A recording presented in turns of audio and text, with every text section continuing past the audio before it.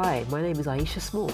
Thanks for downloading this episode of the Youth and Education podcast, where I interview interesting guests to explore developments in education, research and policy that affect young people, primarily in the UK. This podcast is brought to you by the Youth Think and Action Tank LKM Co. Hello, I'm Dr. Sam Bars. Welcome to this edition of the Youth and Education podcast. In this episode, I talk to our Head of Research, Ellie about 3 pieces of research that have grabbed her attention recently. We talk about the benefits of studying, working or volunteering abroad, and why some groups of students are far less likely to take up these opportunities. Then we discuss different ways of teaching maths. Is there a space for free play? Finally, we talk about ZARPs. No, we haven't lost our minds. It's a fascinating study about girls' engagement with science and how that can be affected by the language we use. Thanks for listening.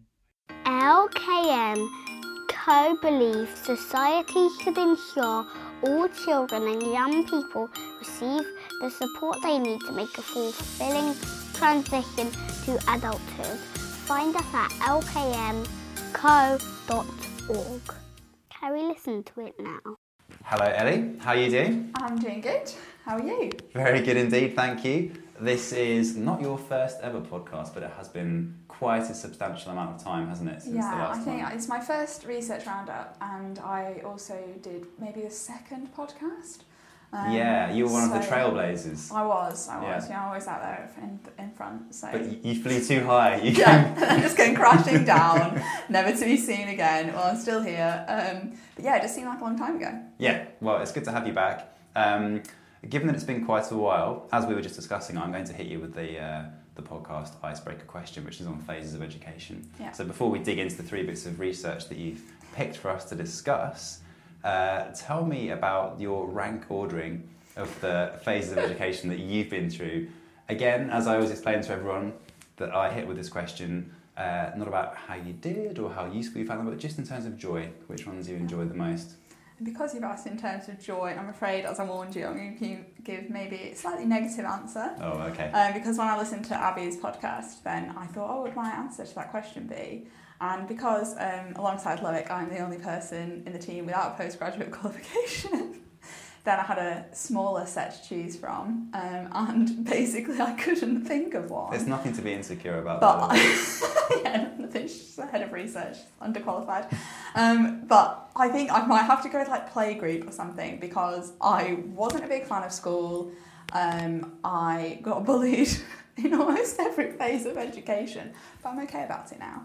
Okay. And I found uni a struggle as well, because I did a course which, when I look back on it, was really interesting, but at the time I had barely any contact hours, so I was just quite bored, because at that time I was not very good at directing my own time, which I am now. So yeah, I'm sorry to give such a negative answer. Anna will laugh about it. I always give it negative answers, but I think I'd struggle. Playgroup, it was a good time. Yeah. We used to ice digestive biscuits.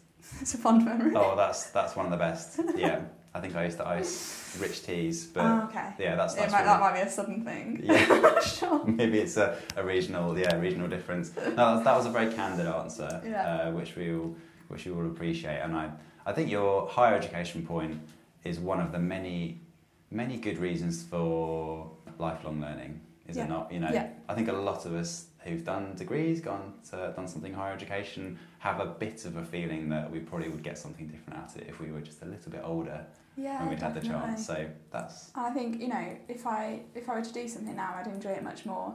I have a much more handle on the kind of things that I'm interested in, and sort of doing that like more independent study. But ultimately, when you go to university, you are quite young, and it's I wasn't very good at it at that time, and it can be a bit odd when you're just sort of like thrown in with 4 contact hours a week and not much else. Whereas I think postgraduate study would be different. So we'll see, maybe one day. I think it's something we both find when we do fieldwork with young people in schools, talking about higher education, is just that disconnect as well, or you can almost sense the lack of preparation that there might be with some of those young people for what it's going to be like, and what a stark contrast it can be from school and college. Yeah, I think quite often they don't necessarily have a super good appreciation of the fact that it is so different. They think that you can anchor things to what you know, what's familiar. So it is tempting to do that, but I didn't find it similar at all. Okay. On a higher education theme, let's press on to the first of our 3 pieces. This first one is on participation in UK outward student mobility. It's a piece from Universities UK. Can you give us an overview of the broad gist of this piece of research? Yeah, so basically it's looking into students that take up opportunities to work, study or volunteer abroad, which I was interested in because I've done quite a bit of stuff in terms of widening access and entry to higher education. So it's really nice to be thinking a little bit more about, you know, what actually happens when students get there, regardless of what background they're from, and sort of people making the most out of their time in higher education. And the general gist of the paper is that it's highly beneficial if students get the chance to be mobile. This sort of they talk about it in terms of mobile students and non-mobile students, and have an opportunity to do something abroad during their studies. But it's not something that is evenly spread in terms of opportunity in different groups of students. And as with a lot of things when we're looking at higher education, students from disadvantaged backgrounds, students from black and minority ethnic backgrounds are less likely to take up these opportunities and therefore less likely to get the benefits from them. And the benefits seem to be quite broad ranging, so there's the degree you end up earning at the end of higher education, but also proportions who are in employment afterwards and the proportion who are actually in like graduate level work as opposed to kind of any kind of work. So it seems which is a really important one because quite often when we look at things like widening access, like students going to university, then one of the big barriers if they're talking about things like they've got peers or they know of people or they feel like it could be them, that they'll go to university, they'll get a degree but they won't end up in a graduate level job. Okay, they'll end up in the same job they would have been in anyway. And if they kind of got that feeling about things, then it can be a really big barrier to entry anyway. So the fact that being mobile is something that can really increase the likelihood that you get a job that is not the job you would have got had you not gone into higher education, then it's a really important sort of add-on of your higher education experience that can help you have that benefit. And then it's right through to earnings as well. Students that have been mobile earn 5% more on average. And one of my first reactions when I was reading about the findings of this piece of research is that it might just be that students who are mobile, who take up these opportunities for kind of work or study abroad during the course of their degree, are a pretty self-selecting bunch who are probably more advantaged in the first place. But there is, if you kind of control for advantage, so to speak. So they actually find that among disadvantaged students and among the other underrepresented groups with these opportunities, it actually has even more of a beneficial impact. So say that students who are from black and minority ethnic backgrounds who go in smaller numbers, go abroad for study and work in smaller numbers than their white counterparts, they will get a bigger earnings premium off the back of those opportunities. And essentially those outcomes are more pronounced. I think in terms of when you said, there may be self-selecting, perhaps go-getters, and advantage, I think you can see that it's not a question of the advantage that a student already has because students from disadvantaged backgrounds will really benefit from these opportunities as well. But there might be something in that sort of like go-getting, self-selecting attitude of if you're the kind of person that puts themselves forward for one of these opportunities, then you're also the kind of person that might end up doing very well in other outcomes. And I don't think that, certainly the paper that we're talking about doesn't directly address that. But I think you could easily acknowledge it and say yes, but also it's hard to argue with the logic that going abroad, having a new experience, perhaps even learning a new language if you're abroad for quite a long time, or having employment experience will benefit you regardless of whether you're the kind of person that might have been a bit more of a go-getter or might more have pushed yourself in terms of the grades you get or the job you get afterwards. I think you can argue quite easily that it's would be beneficial to everybody who kind of wants to take it up if they're given that opportunity. Okay, so am I right in thinking there might be some characteristics that correlate with, or that for which studying abroad is a kind of a proxy, like particular kind of attitudes to kind of, or being resilient to change or quite enjoying new challenges or extending your horizons. There might be a bit of that in the mix, and that people who take up these opportunities maybe have some of those aptitudes or ways of being which stand you in quite good stead, for instance in the labour market. I think there's definitely a possibility. There's to a certain extent more research is needed to look at exactly how those sort of, you know, different levers work in terms of the change that's seen afterwards. But I still don't think it can be discounted and be like, oh, well, they would have been fine anyway. Because I think the key point that then comes out of this study is that those opportunities clearly are not accessed equally.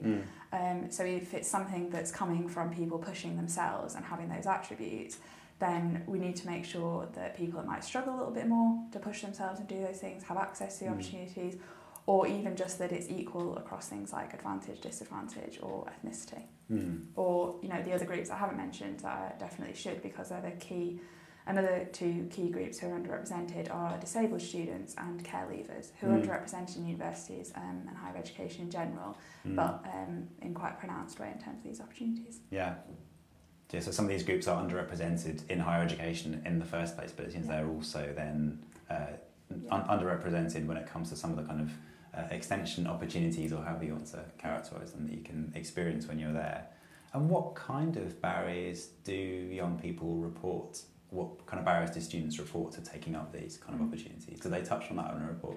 So they do. They look at the extent to which, they compare the extent to which students that did go abroad and students that didn't cite potential barriers and talk about potential barriers. And they talk about things like being abroad, being away from a partner, and fear of isolation, sort of not feeling comfortable, lack of knowledge, lack of language experience, and sort of worries that anybody might have.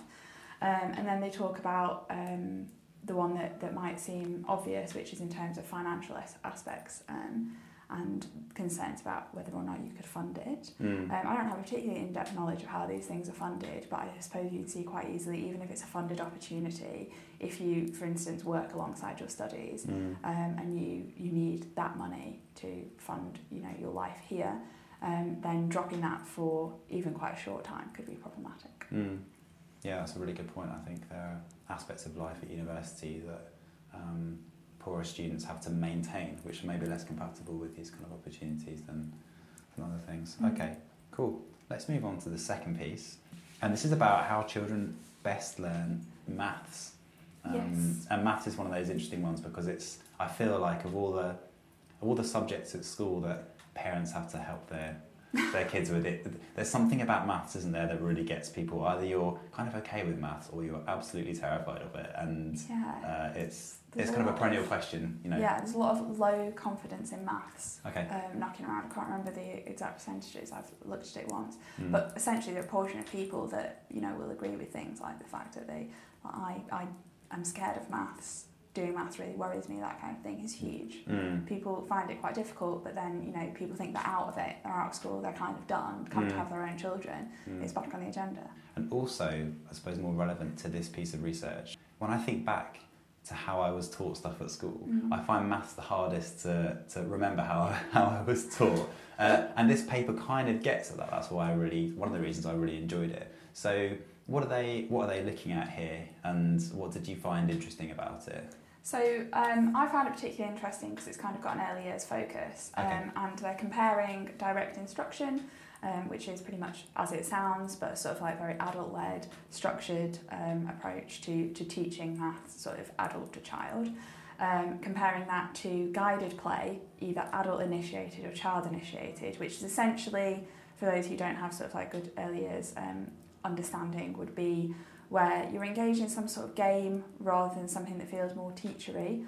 And then that game could either have been initiated by the child, and as a practitioner you'll kind of get in on that game, trying to guide it towards certain outcomes that you have in mind for that child. You know, they might be playing in a garage with the cars, and you know, you might join in that game, but then start to get them to do things like sort of like counting cars, just for a really simple example. So that's kind of child initiated, but then the adult has an impact. Or you can have adult initiated play where an adult sets up something more of a game. And they're comparing that direct instruction, two types of guided play, to free play. And free play is essentially without too much of the adult intervention. The adult might be there, you can facilitate free play without making it into guided play, but essentially the children are playing freely, hence free play. So both in relation to this typology of, I guess it's kind of like a sliding scale, or more accurately a typology of different approaches to interacting with young people in terms of how directed you are. I find it really interesting because it's, as a parent of a young kid, I find like free play is almost this kind of enigmatic thing. It's like it's actually impossible to. Yeah. The nearest you get is when you go to a soft play and kind of release them and they just run off and go do their own thing. But sadly, that happens quite seldom. Normally, you can't. You have to get things going, or you have to step in occasionally. So this isn't necessarily the focus of this paper. But I just want to pick up on it briefly. Is there a clear distinction between free play and guided play? I mean, you've already said that free play doesn't mean a complete lack of involvement from an adult. Yeah. But how far can you go while it's still free play? So I would say that it's something that people are strict on in different ways. My understanding of it would be that free play would be first of all, the child has to initiate it, but that goes for child-initiated guided play as well. So you might set something up, and when you say, you've got to kind of get it going, if you have a group of children, like, if you had Ida and her friends around and you let them out into the garden, they would play without you having set something up.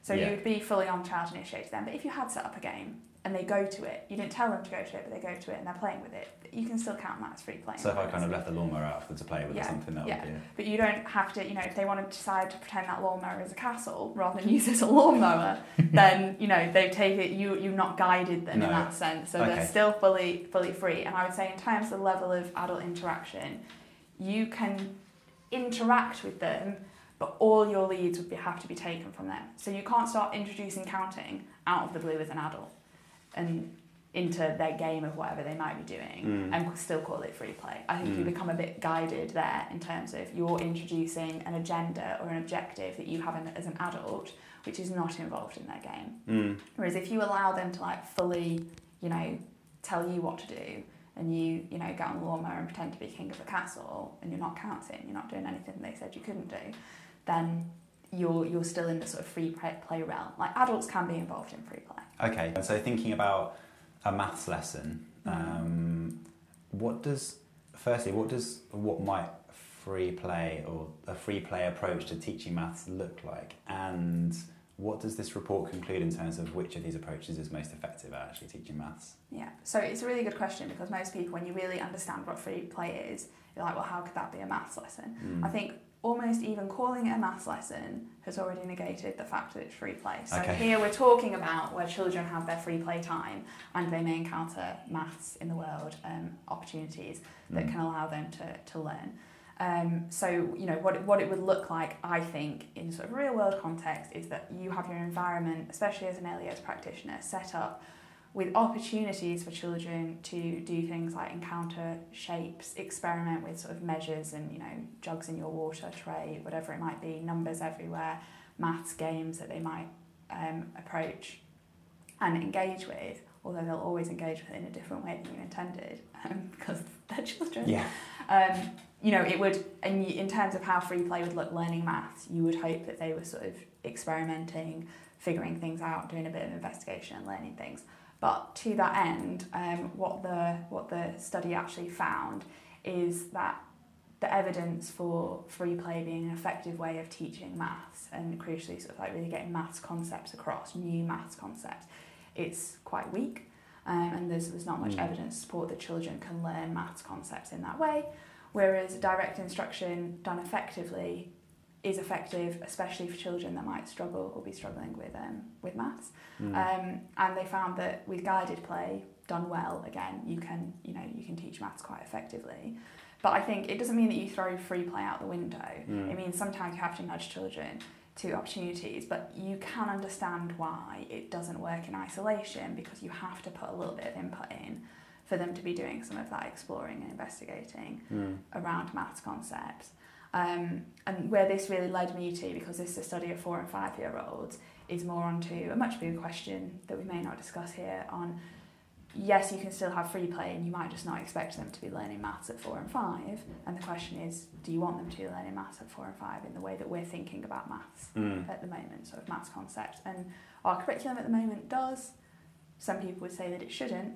And so I don't think it's time to throw free play out the window. Maybe in terms of expecting them to learn things they previously did not know with no input, you're not going to have much success, but there's definitely a place for it.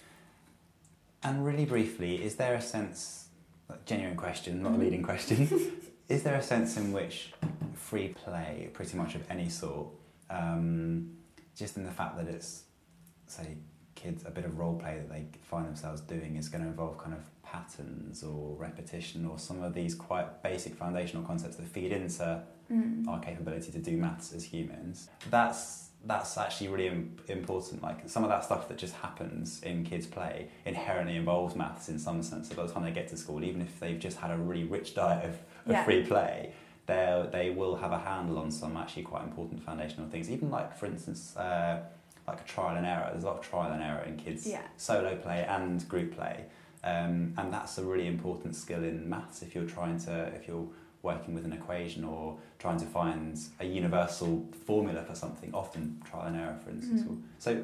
Yeah, I think so. I think just, in terms of, things like you said, that sort of trial and error is a good example. Also just having experienced the world so that you can tie some of your learning that might be more directed, more guided to, experiences that you've had as a child. Then it plays an important role. Because if you don't have that kind of experience that you might gain through free play, then you're going to be limited in the extent to which you can, start to think about, shapes that you see in your environment, or, really what it means to use money. And, there's also a lot in, really, for some of the concepts in maths that you want children to learn, the degree of concentration that they might need, the degree, like the amount of engagement and like ability to practice and stuff like that, is quite high. And when they're playing and doing other things, they are developing those skills. And so it's really crucial that they, in terms of their attention span, their ability to try and fail and try again, are all skills that are crucial to maths. So while you might not think of it as like they're learning maths, you can't learn maths or indeed anything else in complete isolation from any other skills that you might need to develop. And that comes back really nicely to where we started on this, talking about adults, but specifically maybe parents' confidence with maths. Maybe a lot of that is just due to the fact that when they were going through school, our education system was less good at teaching people that, getting stuff wrong is okay and that trial and error is often a valid approach. And I think maybe we're better at that now, teaching kids that exploring stuff, making mistakes, making errors, taking quite a while to get to a conclusion that feels good is kind of okay. And that's actually a really useful skill. Maybe there's some of that in there. I think if I try to compare my foggy memories of school compared to, almost every school that I go into now as a researcher and as a teacher, there's definitely, you see it in classrooms all the time, like it's okay to fail as long as you try again, make mistakes will help us learn, and more of that ethos through quite a lot of schools. So I think it's very possible. I think children today still experience a huge amount of maths anxiety and anxiety around failure in general. Because it comes from other places in society in terms of like, this is a much larger question than for our research chat now, but I still don't think we have a society which really tells people that it's okay to fail. Okay. And I think by the time you get to school, maybe a poster on the wall about failure, or even your teacher's really good attitude and, the things that they're putting out there might not be enough to counteract all of those subliminal influences from society that tell you that you should be perfect. Maybe a bit of an existential question there. No, that's clearly a really important one that we should come back to at some point. The last study in our set of 3 is so recent off the press that it's probably still a bit warm. It's barely a fortnight old, and it's about linguistic cues and the impact they can have on girls' engagement in science. I have to say this was probably my favourite of the 3, just because it had some of those results that just kind of jump off the page. But rather than hear me ramble about it, can you summarise it for us and tell us what drew you to it? I'll do my best. I might have to do a fairly long summary. But I was drawn to this basically because I'm interested in sort of language and how I did a lot of this in my undergrad degree about how language influences the way that we think about things. I'm also interested in sort of girls' engagement, like gender differences in engagement, attainment, things like that. And this one is about girls' engagement in science. So essentially, some researchers decided to look at whether or not the way that you talk about science can influence the way that girls and boys are able to engage in science. And the reason they decided to do this study is that they already know that talking about groups of people or people with certain jobs or made-up groups can quite quickly children will form opinions about sort of what it means to be part of that group and what it means that the people in that group can do. It's quite a wacky example from a previous study that I think explains it quite well. But they spoke to 4 and 5 year olds and said either Zarpies climb fences. Zarpies are obviously a made up group of, I don't know, creatures or people. And Zarpies climb fences is what's known as a generic claim because you're just saying Zarpies, nobody knows which Zarpie. And a non-generic statement, which is this Zarpie climbs fences. So it's important to go back to the generic one and think about Zarpies climb fences. It doesn't actually tell you that all Zarpies climb fences. It doesn't tell you that they're better at climbing fences or that non-Zarpies can't climb fences. It's actually very limited information in Zarpies climb fences.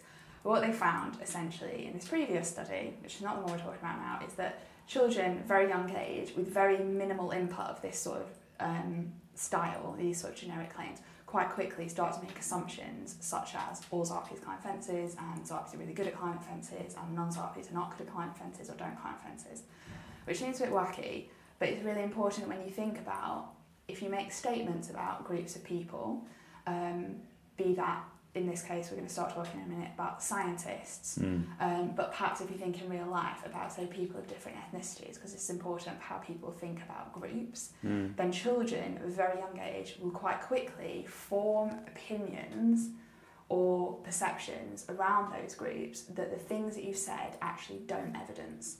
So because the brain is constantly trying to make sort of shortcuts and group things together and make stereotypes, this feeds a lot into how we might make stereotypes. If you just say, quite short generic claims. So that's the previous research and sort of where we're at. And this experiment was really interesting. Essentially what they did is they looked at how we talked about being scientists, and they had 2 conditions. One was they're talking about scientists in terms of in generic claims. Today we're going to be scientists. Scientists use their 5 senses to learn about the world. So that's your generic claim. They're talking about scientists as a group of people doing something. Or describing science in terms of action and sort of including the kids in that, like, let's do science. When you do science, you use your 5 senses. Quite a subtle difference, but we're talking about it in terms of generic claims or science as an action. So like being something, like an identity claim versus doing something like an action claim. Yeah. So essentially, it's exactly that. So the being versus the doing. Right. So really subtle, but it appears quite important. Yes. So what they found is they had an experimenter come in and talk to children for sort of 3 minutes about the scientific method, like the way that you investigate things and see if things are right. Like quite basic stuff, because these children were sort of 4 or 5 years old. And the children would either be in a group where they would have had that sort of being a scientist language used, or science is something that you do. And then they played a game which was quite fun because it involved smelling things in cups and guessing what it is, which is a scientific method and translates quite well to the real world, because it's the kind of thing that you do in primary school to like show children what like investigating and like checking our claims is, like smell this cup, see what's in it. There's some cups in the office now that I would not want to smell. I would not want to smell. They're not involved in this experiment. And they did a few trials, and then all the children kind of had some tricky ones, so they might have got them wrong, so they might have experienced setbacks, which is again very realistic in terms of what you might get when you're doing science. And then they were asked if they wanted to carry on doing it, which is the sort of dependent measure, the thing that they wanted to see whether it had an effect on, and measured how long the children continued taking part in the game of smelling cups. Okay. So what they found then was that girls were more likely to carry on, keep engaging with the game if they'd heard the doing science, when we're going to do science, when you do science, you do X, Y, and Z, than if they'd heard the more generic claims about scientists. Okay. Whereas boys were slightly, but less pronouncedly, the other way around. So they're okay if you talk about being scientists rather than doing science. Boys remain quite engaged, but the girls' engagement dropped off quite dramatically if they talked about scientists do that, scientists do this. Okay. And is that because am I right in thinking that it must therefore be the case that the girls in this study they went into this study with a preconception that they weren't scientists, and then this study just reinforced or kind of ramped up a feeling that scientist is an identity that's kind of a category that's separate from them? So there must be something existing in there, right? The sort of theory is that they came in with the preconception that scientists is a group that they are not part of. Okay. And in terms of where the study ramped that up, the study didn't ramp it up in terms of reinforcing the stereotype, but they ramped up that lack of engagement by presenting a context in which they're talking about a group in which the girls were less likely to feel they were a part of.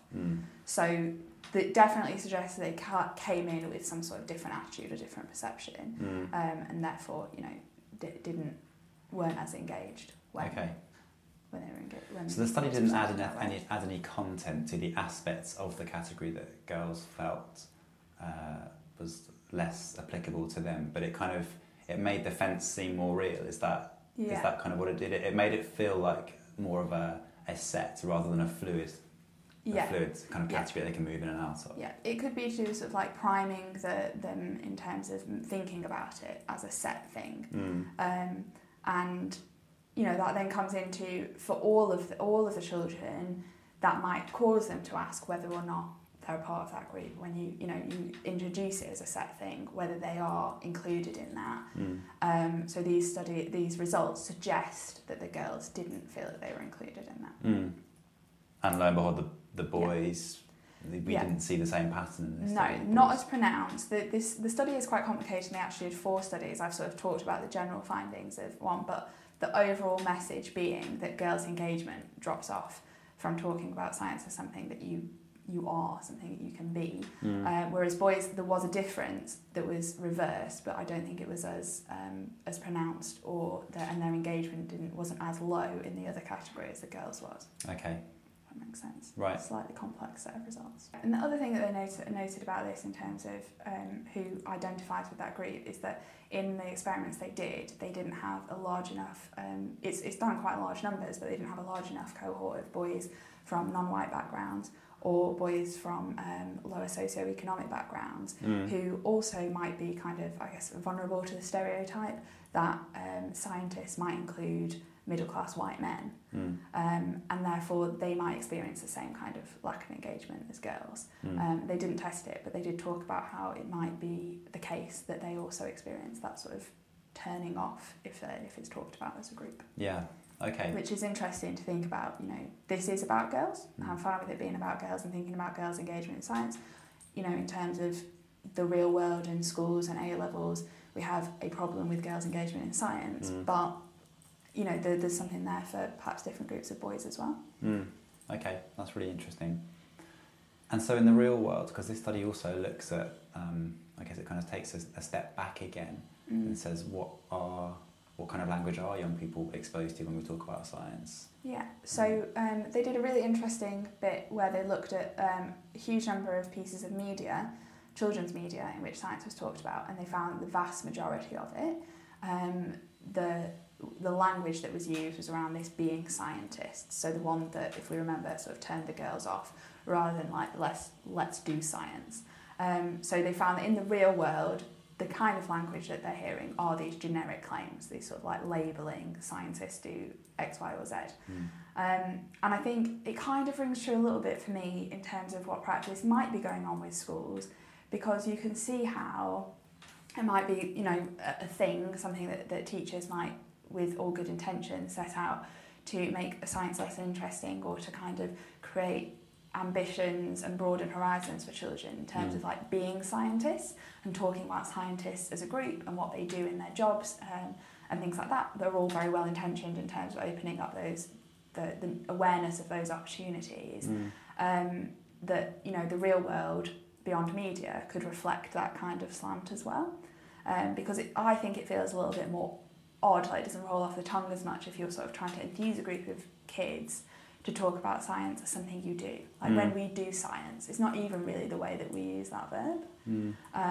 So you can imagine talking about like, okay, today class we're all going to be scientists. And what do scientists do? They always make sure they investigate. Like it's language that you could see being used really quite reasonably that might actually be turning certain groups off a little bit. Yeah, it's an interesting one in terms of practical recommendations, this study, isn't it? Because a little part of me feels like, speak to most people about their their job and why they enjoy their job.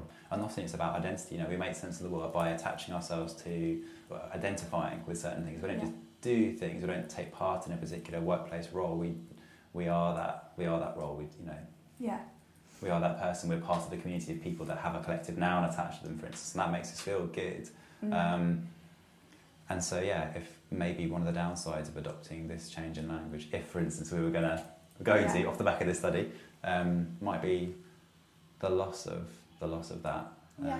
Because it is really important, and quite often I think we, like as you say, we do want that, and we feel comfortable in it. We don't want other people, well, hopefully we don't want other people to be limited by it, but we do like that feeling. As long as you can feel comfortable in that group that you want to be a part of, and you're kind of fitting into that, then it's something that's generally enjoyed. I think that in terms of the way that you would expect it to actually have an impact on practice, I wouldn't be too worried about that, because I think on one hand it's a really interesting study and I think you could put some things into practice. I don't think it's something that we necessarily need to lose a massive amount of sleep over, because it's very difficult to police the words that you're saying all the time. It's more something that we might just, some teachers might think about talking about things in a slightly different way, seeing a little bit whether it does improve engagement, just that thing that is quite difficult to do, but we should kind of all make an effort to do, especially when we're talking to children, checking the way that you talk about things, and seeing whether it could potentially be reinforcing any stereotypes or kind of notions of in-groups and out-groups. But I don't think that people will be able to abandon the way that we naturally use language or change media enough to really lose those identity groups. And it's perhaps more about trying to make sure that you're not turning children off at a young age, so that as long as they do keep engaging in science, for instance, and learning about it and hopefully discovering a love of it, then by the time that it gets to whether or not they're going to be in that group, they've got a strong enough love of it to maybe knock down some barriers for some groups, because they do still exist, but hopefully feel comfortable with themselves because they already know they're good at science, and they take part in class and they get really into it. And then that kind of self-concept can hopefully perhaps override some of the more negative stereotypes that they're knocking around. We've come to time, Ellie. We have. Next time we podcast, we shouldn't wait so long next time. Hopefully it won't be another 2 years before you do your next podcast hopefully with us. Not. We can discuss some other existential questions alongside nitty-gritty bits of research. Yeah, absolutely. I hope there's more kind of ZARPs and more opportunities for me to talk about things about maths that I haven't necessarily thought about until I'm not remotely qualified to make claims about. A really fascinating set of studies. Thanks very much, and we will see you again soon on the podcast. No worries. Thanks very much. Hey people, I love making this podcast. If you enjoy listening to it as much as we enjoy making it, there's a few things that you can do. 1. Subscribe. Press the subscribe button on iTunes or wherever you listen to it. 2. Share. Share this episode with somebody who you know will find it interesting or is affected by the specific issues covered. 3. Review. Write a review or leave a comment. Also feel free to contact us via the links on the show notes. Thanks a lot. Bye.